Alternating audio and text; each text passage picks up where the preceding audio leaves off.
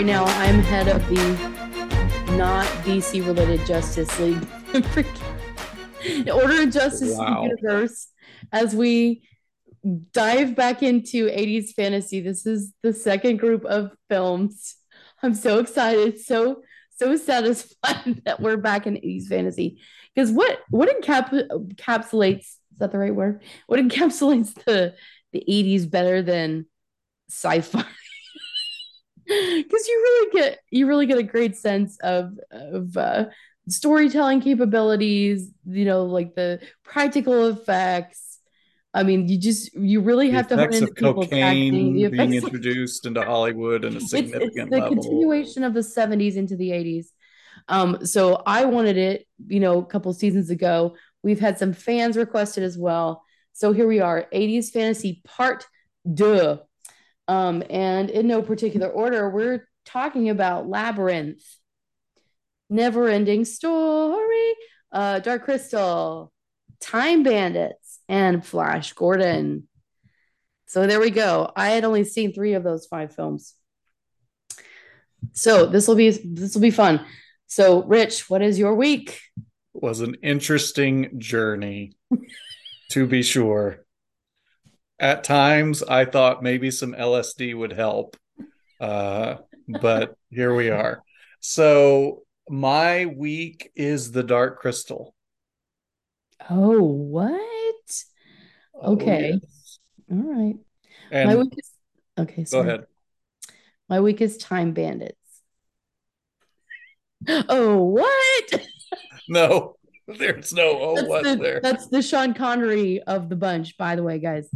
That was me putting the oh what in Rich's mouth Not my because fleek, just it's for the not your record. flake. All right, well Uh, there you go. All right, well let's talk about Dark Crystal. let's Okay. do we have to? Yeah. Yes, oh, I'd Um, love to. so as a child, this movie terrified and scarred me because there's a scene where the poor little potato people get strapped into a chair and they get the life sucked out of them. And I don't know why, but for some reason I found that to be deeply unsettling as a I little boy. that's maybe you're just Um, really sheltered, Richard. I don't know. yeah, it must have been. Yeah, sure. Um, this movie is pointless. It's plotless. What? It is pointless and plotless. No. It has no real story whatsoever. It is a piece of No. circular logic. It exists for one reason and one reason only. And that is Oh. because Jim Henson wanted to show people what he could do with his Muppets. That is the only reason this story exists. That is the only reason this movie exists. So much of this movie, I would dare say almost all of this movie is, oh, I'm Jim Henson. Look at what I can do with my Muppets. I can make them look freaky. I can make them look evil. Look, I can make them cut rocks. I can make them look cute. I can kind of, sort of, in a weird way, sexualize them with each other. I can do all kinds of things with my Muppets. Just look at all the Muppety things I can do. And it's so showy, and it's so, let me do this merely for the sake of doing it rather than for the sake of a story, that the story is superfluous. The story means nothing. And when you get to the end, you're like, oh, yes, this story really did mean nothing. And this had no What? significance. And the characters really don't play any particularly important part. The bad guys and the good guys are the same people. So Mm. if you were smart, you would have just, I guess, killed the good guys because that would have solved your problems. Um, it's weird and scary and grim and dark and pointless, and I don't like it at all. Rich, I got some news for you. All five of these films are deeply scary and That scarring. is not an untrue statement at all. In different ways, they are all They're in all some way deeply scary. frightening. Scary as insert your favorite expletive. Yeah, I'm just saying. But I do we watch the same film? we Okay, did. I've kind of argue against that because there is a plot. I mean, and you said it yourself, like the good guys are the bad guys. which is interesting and it's deep. And Is it there deep? there is a lot going on. I'll give you that. But the characters are so interesting. Are And they? I wouldn't have known that as a kid because that witch scared the life out of me. Now The I just most interesting character for me was the cute little dog that had 3 layers of teeth. this gig, this gig. He's my man. Like, I be that loved guy. yeah, those their little voices. Yeah, the witch was deeply scarring to me as a child. We talked about this recently as well. And how this was scarring to me. Because the witch. Now I just look like the witch. She No, doesn't scar me. whatever. Give me a break. She doesn't scare me anymore. It's just I look like her. Um Eye it's like roll. one of those memes where it's like, you think you look good and this is what you actually look like, and it's her. That's Mm. anyway. Anyway, what I was gonna say You're is not in for negative self-talk in this podcast. I would just like that on the record. I'm also laughing. So Yeah, we always do when we say the cruel things to ourselves. oh, okay. Mm. He's about to shrink me. So so anyway, what was I saying? What was I saying? Oh, it's interesting and it is deep, and but it does have things that are rooted in things that we can connect to, like the king dies, and it's like succession, like who's going to take the scepter, who's next in line, and then there it's relatable in that way with the Skeksis who are supposed to be so bad, but that ends up being like all of us, and that was part of the bigger picture is like there's good and bad in everybody, and there's like that force moment when the good guy dies and he like gets twinkled and stuff, and it's like, ooh, that's like Yoda. When was this was I didn't write down the date. Did you write down the date? No, I it didn't write was down the the date, 80s. but yeah, I mean that was close to Empire Strikes Back, so that's 82. Thank you. Oh, and Empire Strikes Back was 81. 81. There you go. Ta-da! So Jim Henson was sneaking in and watching some George Lucas at that moment. Anyway, so I did see a storyline. There very much was a storyline. There was interesting characters, which again is more than can be said for a lot of other films that we see. um, I'll give you perspective, but I will tell you, for me, it was all smacked of spectacle for the sake of spectacle. It was Jim Henson being a show off, and I felt like all the story beats were really just excuses to do stuff. I felt like the story was in service of the Jim Henson effects rather than the effects being in service of the story. well, I mean, I don't know if you're right. I do know that it's really interesting looking, and Yes. I'm thankful it was Jim Henson. He also did a bunch of stuff with Labyrinth, um, and that is another really fascinating film. And I was comparing the two of those. Neither of those is my on Fleek choice. Spoiler alert. Um, but I was comparing the two, and I'm like, maybe I like Dark Crystal more than I like Labyrinth, which is funny to me because to me, Labyrinth is more accessible for lots of reasons. Hmm. Jennifer Connelly and David Bowie, and there's music in it. You know what I found to be true is that this is like he's the Phantom of the Opera, right? Because he's Right. got this kind of semi-familial slash creepy boyfriend vibe Yes. to him, like Phantom of the Opera, yo. And they're singing. He's totally Phantom of the Opera. Anyway, okay, sorry. That was tangential. Yes. Back to Dark Crystal, which has merit on its own. And you know what? Even if you're right, even if it is, effects for the sake of effects, and like Jim Henson doing his Hensoning for the sake of doing his Hensoning, I'm thankful for that because it's amazing looking. And that was a literal mic drop moment, ladies and gentlemen. You might be editing that out. It cascaded right off of the table onto the floor. I didn't even move. Anyway, I think it was just trying to give me some credibility here, and it agrees with me that Dark Crystal is not. We will have to just We agree to disagree on this This is one. true. And I forgot that we were doing week now, and I can talk about time bandits. Yes, Um, please. so I liked the human people in it. Let me back that up. I liked Sean Connery and John Yes. Cleese, and who else Yes. was in it? Somebody else. Oh, Ian Holm was in it. Oh yeah. Yeah. Oh, Ian Holm. I love Ian Yes. Holm. They were all fun, and I think that they were having fun, For sure. which was nice to see. But the rest of the time, I mean, it was just like, oh my gosh, there's a lot going But on. there's the guy, those are the guys who just got to jump in, right? Right, Like they didn't have to do the whole shoot and understand what was going on. They just got to come in and do the right. funny bits and then go. And like, okay, like overall storyline, I get what it's trying to do, but to me, I just kept comparing it to other films. Like maybe this is mean, but I'm starting out with Snow White and the Seven Dwarfs. And meets The Truman Show, meets Bill and Ted's Excellent Adventure, and I said one more, meets Wizard of Oz. Mm, okay. You had elements, all those. There was like that glass thing that was Right. people were looking into, and then you kind of meet the wizard at the end.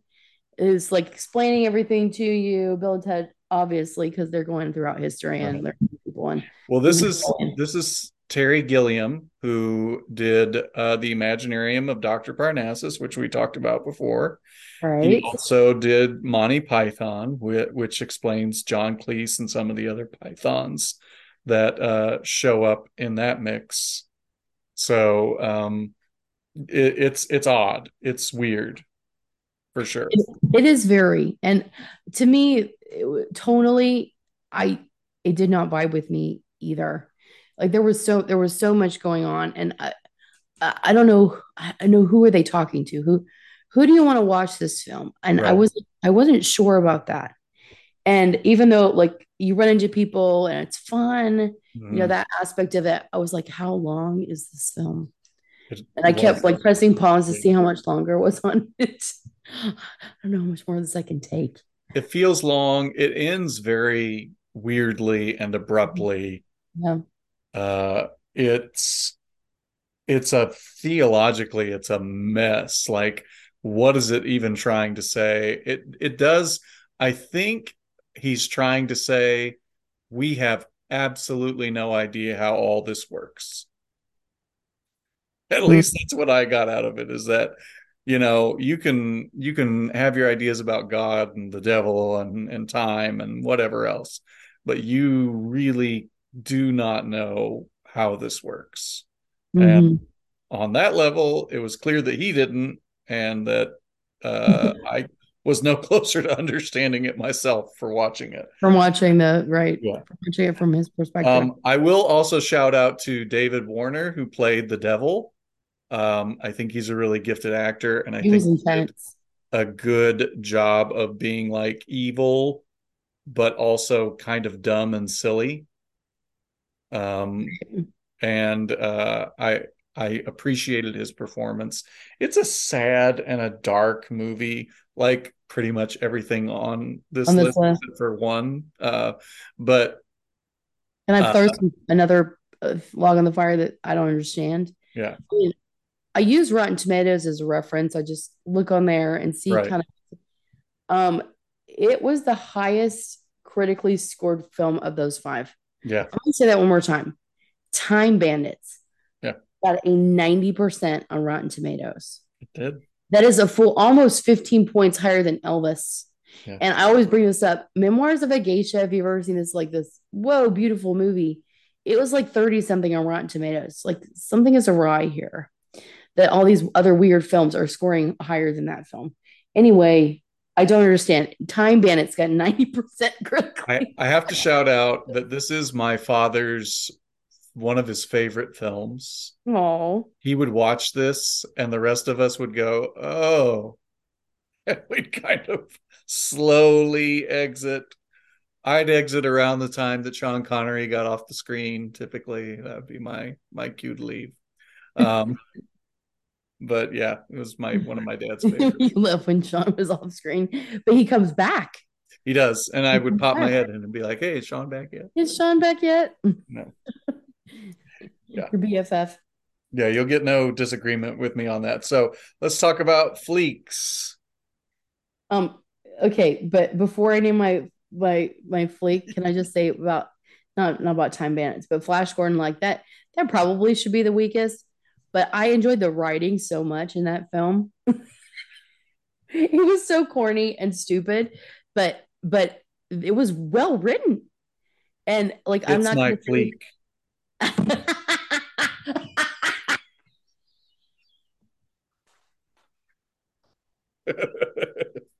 you are lying to me right now. No, I'm telling you the honest to goodness truth. Honest to goodness Richard, truth. Richard. And let me explain. Let me explain. So I watched this movie and I'm watching it and I'm like, this is incredibly stupid. Yes. And I'm watching it and I'm like, this looks awful. Like these It looks special effects awful. look cheap. And I was like, these people are dressed incredibly dumb. Like, what is going on here? When was this made? Was this made in 1953? And yes, indeed, it is made in the 80s. And I'm like, what is going? And then I realized this is intentionally dumb. This movie was a Mhm. parody. This movie was made to be not taken seriously. It was made in the style of the comics from which it sprang, and it is made to be absurd. And I'll tell you who I learned this from more than anybody else, and that is Brian Blessed, who, bless him, I love him in this movie. He plays the leader of the Hawkmen. And if you watch Brian Blessed in this movie, it does not matter what's happening. Brian Blessed is just tickled and happy to be there. All of his men are dying and the ship's blowing up, and Brian Blessed is just like giggling and going, we're all going to die. But he's laughing because he knows he is in a farce. Him and Max von Sydow both understand the movie that they're in, and they just are there to play and to be silly and dumb. Timothy Dalton thinks he's in a real movie. Like that man is Mhm. over there and he is Oh, playing I it loved him in that. straight. Loved him in there. Like he is not letting the stupid absurdity of this movie affect him in any way, and he is giving this real performance. But Brian Blessed and Max von Sydow, they were my guides. I looked at them and I thought, yeah, you guys know that I should not be taking this movie seriously. And as long as you're not taking it seriously, it's wonderful. It's a masterpiece of idiocy. It is so dumb Masterpiece of and it. so absurd and silly that what can you do but just kind of say, oh man, this is so bad it's good. So So I mean, it was fun. And it was a masterpiece of idiocy, as you say. And I could tell that it was a farce too. I mean, but there's no way that is it's on fleek for me. I did love the writing, and I loved it so much that I pulled it up. I pulled up the script several times today, trying to synthesize like what I could say, some quotes I could pull out, because there were a couple times, no, more than a couple times, where I was like, "Oh gosh, that was a great line. Oh gosh, that was a great line." And just the writing is solid. But it looks stupid. It looks stupid. It is stupid. it's supposed to look stupid. And that's the Yes, I didn't but understand it until yes, but I watched it and then afterwards I read about it. And like the producer was like, yeah, we did not want this to look good. We did not want this to look cutting edge. We wanted this to look like the comic book, and the comic book looks trippy and weird and over the top and silly. And boy, check, check, check. Like do I love this movie? Is it the greatest movie of all time? Am I ever probably going to watch it again? Maybe if I get with the right group of people who have the right sense of humor for it, maybe. But no, it's not going on my favorites list. But of the, it was, quite frankly, it got me out of the dark, nasty pit that all of the other movies in this That's list really what this are. is about. And two, it was smart enough to not take itself seriously. And if you're gonna be absurd, to just lean into the absurdity of it. And truly, I mean, Brian Blessed, I would watch that movie again just to watch him because the man is hilarious. And I love every minute that he's on the screen. I just want to zoom in on his performance and just laugh because he is having such a ball, and it shows in every moment. Yeah. Well, I love that you love it so much. I don't completely agree, but the writing is solid and it is fun. Um, did I say my own fleek? No, You I did didn't. not. I'm naming Neverending Story. And I don't think that I'm gonna pronounce this with as much joy as you did yours. But I will say that as far as fantasy and fantasticness, you can't get any more than Neverending Story. And it is captivating from start to finish. I remember seeing this as a child. What was this? 1984. I remember seeing this as a child and being utterly terrified by a few things. That black dog thing and the pit, the swamp of sadness, and Right. even Falcor, the corn dog, looked like he had corn on the cob on his back. He freaked me out too. Um, uh, and like the things with the lasers coming out of their eyes. I mean, there was genuinely terrifying things about it. But that movie is really smart. And a lot of time it's made in a different way than children's movies are made now. And their kids process a lot. They process differently than adults, but they're capable of processing more than adults give them credit for sometimes. This movie has deep themes because this kid lost his mother. Right. He's dealing with things with his dad. He's being bullied at school. I mean, these are deep, dark things personally. And so this kid escapes into a book, and he literally escapes into a book. And so then he spends, the hour and a half, whatever, how long this movie is, going on this fantastical journey with all the characters, with Atreyu and I almost said Atreides. That's Dune with Atreyu. Like, what is his name? Um, and Falcor and his horse, Artex, and all these things, and exploring courage and imagination and all the other things. There's a lot of themes going on in Neverending Story. But even with all the themes, it's not convoluted. It's not over the top. It's just fantastical and so blasted interesting. And I mean, it leans into the genre and it does it so well. And it's beautiful to watch. It's beautiful experience, beautiful to think about. And hello, it's got a twist at the end worthy of Shyamalan when it's like, hello, Bastion's the one that's going to be able to save this because you brought the human boy with you. He's been with you this entire time. He's Right. the one that can fix this. Let him use his imagination. And you get more of the concept of what's going on. I was like, oh my gosh, it's a Shyamalan twist where it's like Earth comes crashing down.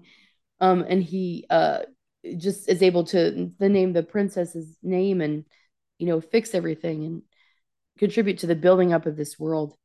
And then he's able to go out into his own life and tackle what he needs to tackle at the bullies and just being his own person and stuff like that. It's an awesome film. And that's definitely my own fleet choice. I I agree with a number of your points. This was not produced by Hollywood. This was something that was at a European based, and Wolfgang Peterson, who's the director, brings a European sensibility to Maybe that's the why I like affair, which I think you can see in the production. I think you can see in the storytelling and the vibe that it brings. It has a unique feel because it's not the stereotypical perspective and idea that we get. The creepiness of it, you know, I get what you're saying about kids and that they understand more and that they can take in more than what we sometimes give them credit for. But we also can scare kids needlessly. And I feel like I wonder at what age you're supposed to watch this. And, what was their target audience? Because I felt like I saw it maybe too young because I got the fear of it. And I wonder if I'd watched it when I was a little bit older, if I would have been able to appreciate the story a little bit more. But Shoot, that that movie still scares me. It right. still I mean, scares me. it's creepy and It's it's like got, the same it's feel. blood. I mean, you literally have Atreyu gutting that wolf dog creature to save his own life. I mean, it's got some harsh stuff in there. It Um, does, but I mean, uh, but it's about there is a reason for it. right. And it serves a function within the tone and the story. Right. And I mean, I'm just thinking about your point here. Um, I just think I think it just helps the story. But I absolutely those elements of it are really terrifying, and they still give me the same creepy vibes. And also maybe I got a few more things this time. First of all, Falcor inappropriately winks. Like, Yes. why are you winking, Falcor? I don't Yeah. understand why you're winking right now. He has a weird presence So sometimes. it's a weird winky thing. Like maybe you should rethink your winkies. Because The they story could be also taken. seems to just end. Like his dad's there in the beginning and then it just ends, and so we don't see the outcome. His dad's You see telling him in the the end. bullies in the trash can. That's good enough for me. Yeah, but like I do wonder what's the moral of the story aside from that reading a book is a good escape and can teach us things about ourselves and kind of help us have a realization. But at the end of the day, what did that kid do? He went missing for uh, a Yeah, day. that part definitely bothered me for sure. And, the dad is probably wondering where his kid is. Or And he's let's talk working. about the questionable setup of that school, man. Like the attic key is just like Yes, there. yes, this creepy attic, and the fact that the second the bell rings, the teacher's leaving. I'm like, that's not accurate. Yeah, it's like that is not true That's to not real life. life right there. Teachers staying there. There's lots of stuff going on at that school. Everybody just left. They ran for the hills. Right. Like kids by themselves in that school. So I That's do wrong. think that as an adult, you get a different perspective. And the end, like I said, it feels very just like it's over. And I know there's sequels, and I know the sequels are not very good. Um, I like the second one okay, but it's definitely not the same caliber as number one. no, it's not the same caliber. I, And I, I no, gosh, I gotta disagree because I think there's, and this is just the surface level stuff, but like things, this nothing force coming in and demolishing everything. I mean, what is that nothing? And if you consider what he's going through personally, if you bring those two things together, I mean, it right, could be like depression. It could right, be like, this inner turmoil that's happened, or you could think about it in a bigger sense and, like, just some kind of force overtaking another place and right. people and stuff like that. I just think there's so many levels and Well, layers and to the wolf dissect it. dog is like because people are giving up their dreams and they're Right. connecting, and like that's number one. He- It's interesting that he and the dog wolf thing have this dialogue to begin with. Oh, I And think so too. Oh, and absolutely. also that the dog wolf thing is so insightful and He willing. said It's a very people, interesting dynamic. for sure. He said people, something like people without hope are the easiest to take Manipulate. down or Yeah. whatever. And it's like, oh gosh, that's so scary. Yeah. It's so true. And again, when you look in the context of his own personal life and what's happening, in this world, I mean, it's fascinating, and Yeah. it's endlessly fascinating to me and so interesting. So Yeah, I get why you put it at your fleek. And I don't fault you for that. I think all of these movies are deeply imperfect in different ways, and all have little quirks. I will circle back. I feel like we've touched on all of them, but I will circle back to Labyrinth for a minute and just chime in on what you said. Number one, the thing that sets it apart for me, the plot is pretty whisper thin in a lot of ways, but it has David Bowie, and but it has David Bowie. David Bowie can like elevate the material in a way that quite frankly I was amazed by, because I had Right. not seen this in a long time, and to watch him play the part was very eye-opening. And it was like, you really do bring a lot more to this than just your singing, which your singing is great, but you really do bring so much more to this part. And Sure. the you Presence know is crazy. and it's, I mean, some of it's creepy and some of it feels rather inappropriate, Phantom of the Opera There esque, you as go. said. The young girl getting but seduced by the but it's semi-familial lover right, but type. it's but you get the feeling that that was intentional, and you also like, that's what he brings to the table because that's what was asked of him. I think it was, in its way, I don't love everything about it, but I think it was really well done. And Jennifer Connelly, very young at Yay. this point, but I mean already the talent is there, the And she looks the ability. exact same.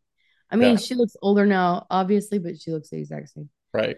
And just the ability to act opposite Muppets is not something that everyone can do. Sure. And And if she, she did not dial it in, it was yeah, she was doing her thing. And David Bowie, you're totally right. His presence is crazy. It's so good. But this movie, again, terrifying, creepy, and dark. yes, And like the fact that her baby brother gets kidnapped. I mean, that's legit frightening. right. That's Yeah, it's frightening it's concept.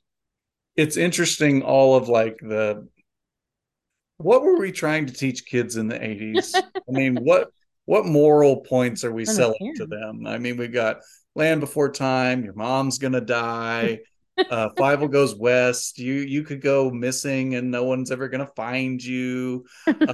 You've got these Dark Crystal and Labyrinth, which is like, there are creepy, awful, weird things out in the world, and they're gonna get you or your brother. But let's examine real life here, and all of that is true. Yeah.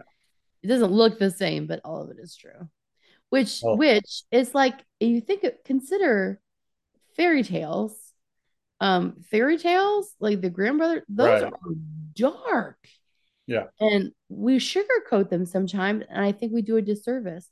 There's a lot of times that we do things trying to, whatever, shield people or shield kids, Right. but we stunt them, and that happens a lot these days. I see it with my own waking eyes as an educator. There's a lot of things we're doing. We're not helping the kids be individual people and learn to grow up and be individual people. Things are different. And I mean, you don't want to scar people. You definitely need to protect children. Absolutely. 100% with your entire being. But you can't forget that they're people, and we all have to process grief and fear and anger and pain, and you put it in a playful setting, yeah, let people dissect it with their emotions. It's deeply impactful. So as dark as these, films are, and as weird as they are, you get to, be in this playground and examine some kind of frightening emotions, like on the emotion scale, the more frightening of the emotions.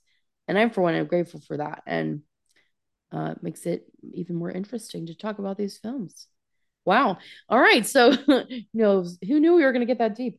So let's rate these guys out of 10 Muppets There's or something else.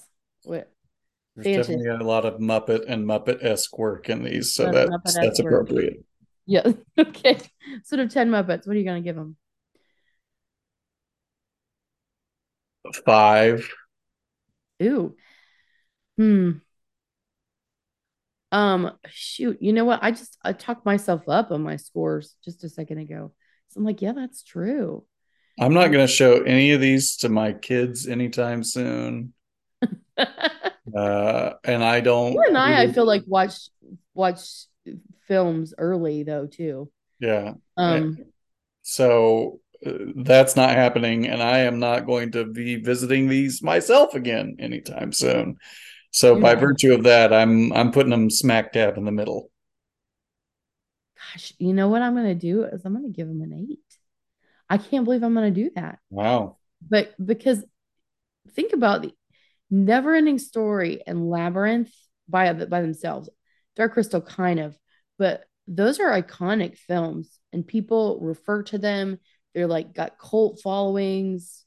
Uh, they're enduring, even though they're a product of their time enough that we can laugh about them a tiny bit. They are enduring. So I'm gonna give them an 8. And this was a blast. And I only wanted to, cheese grater on my face during Time Bandits for part of the time. So I feel like that's pretty successful batch. And these were fun to watch and to be able to discuss. And certainly there's touchstones of childhood and stuff like that. But yeah, I definitely think that in terms of like the content and the bonkers Filmmaking. content, you can't get much more bonkers than these movies. Maybe we should have done leg warmers or something like that. Or something inherently 80s.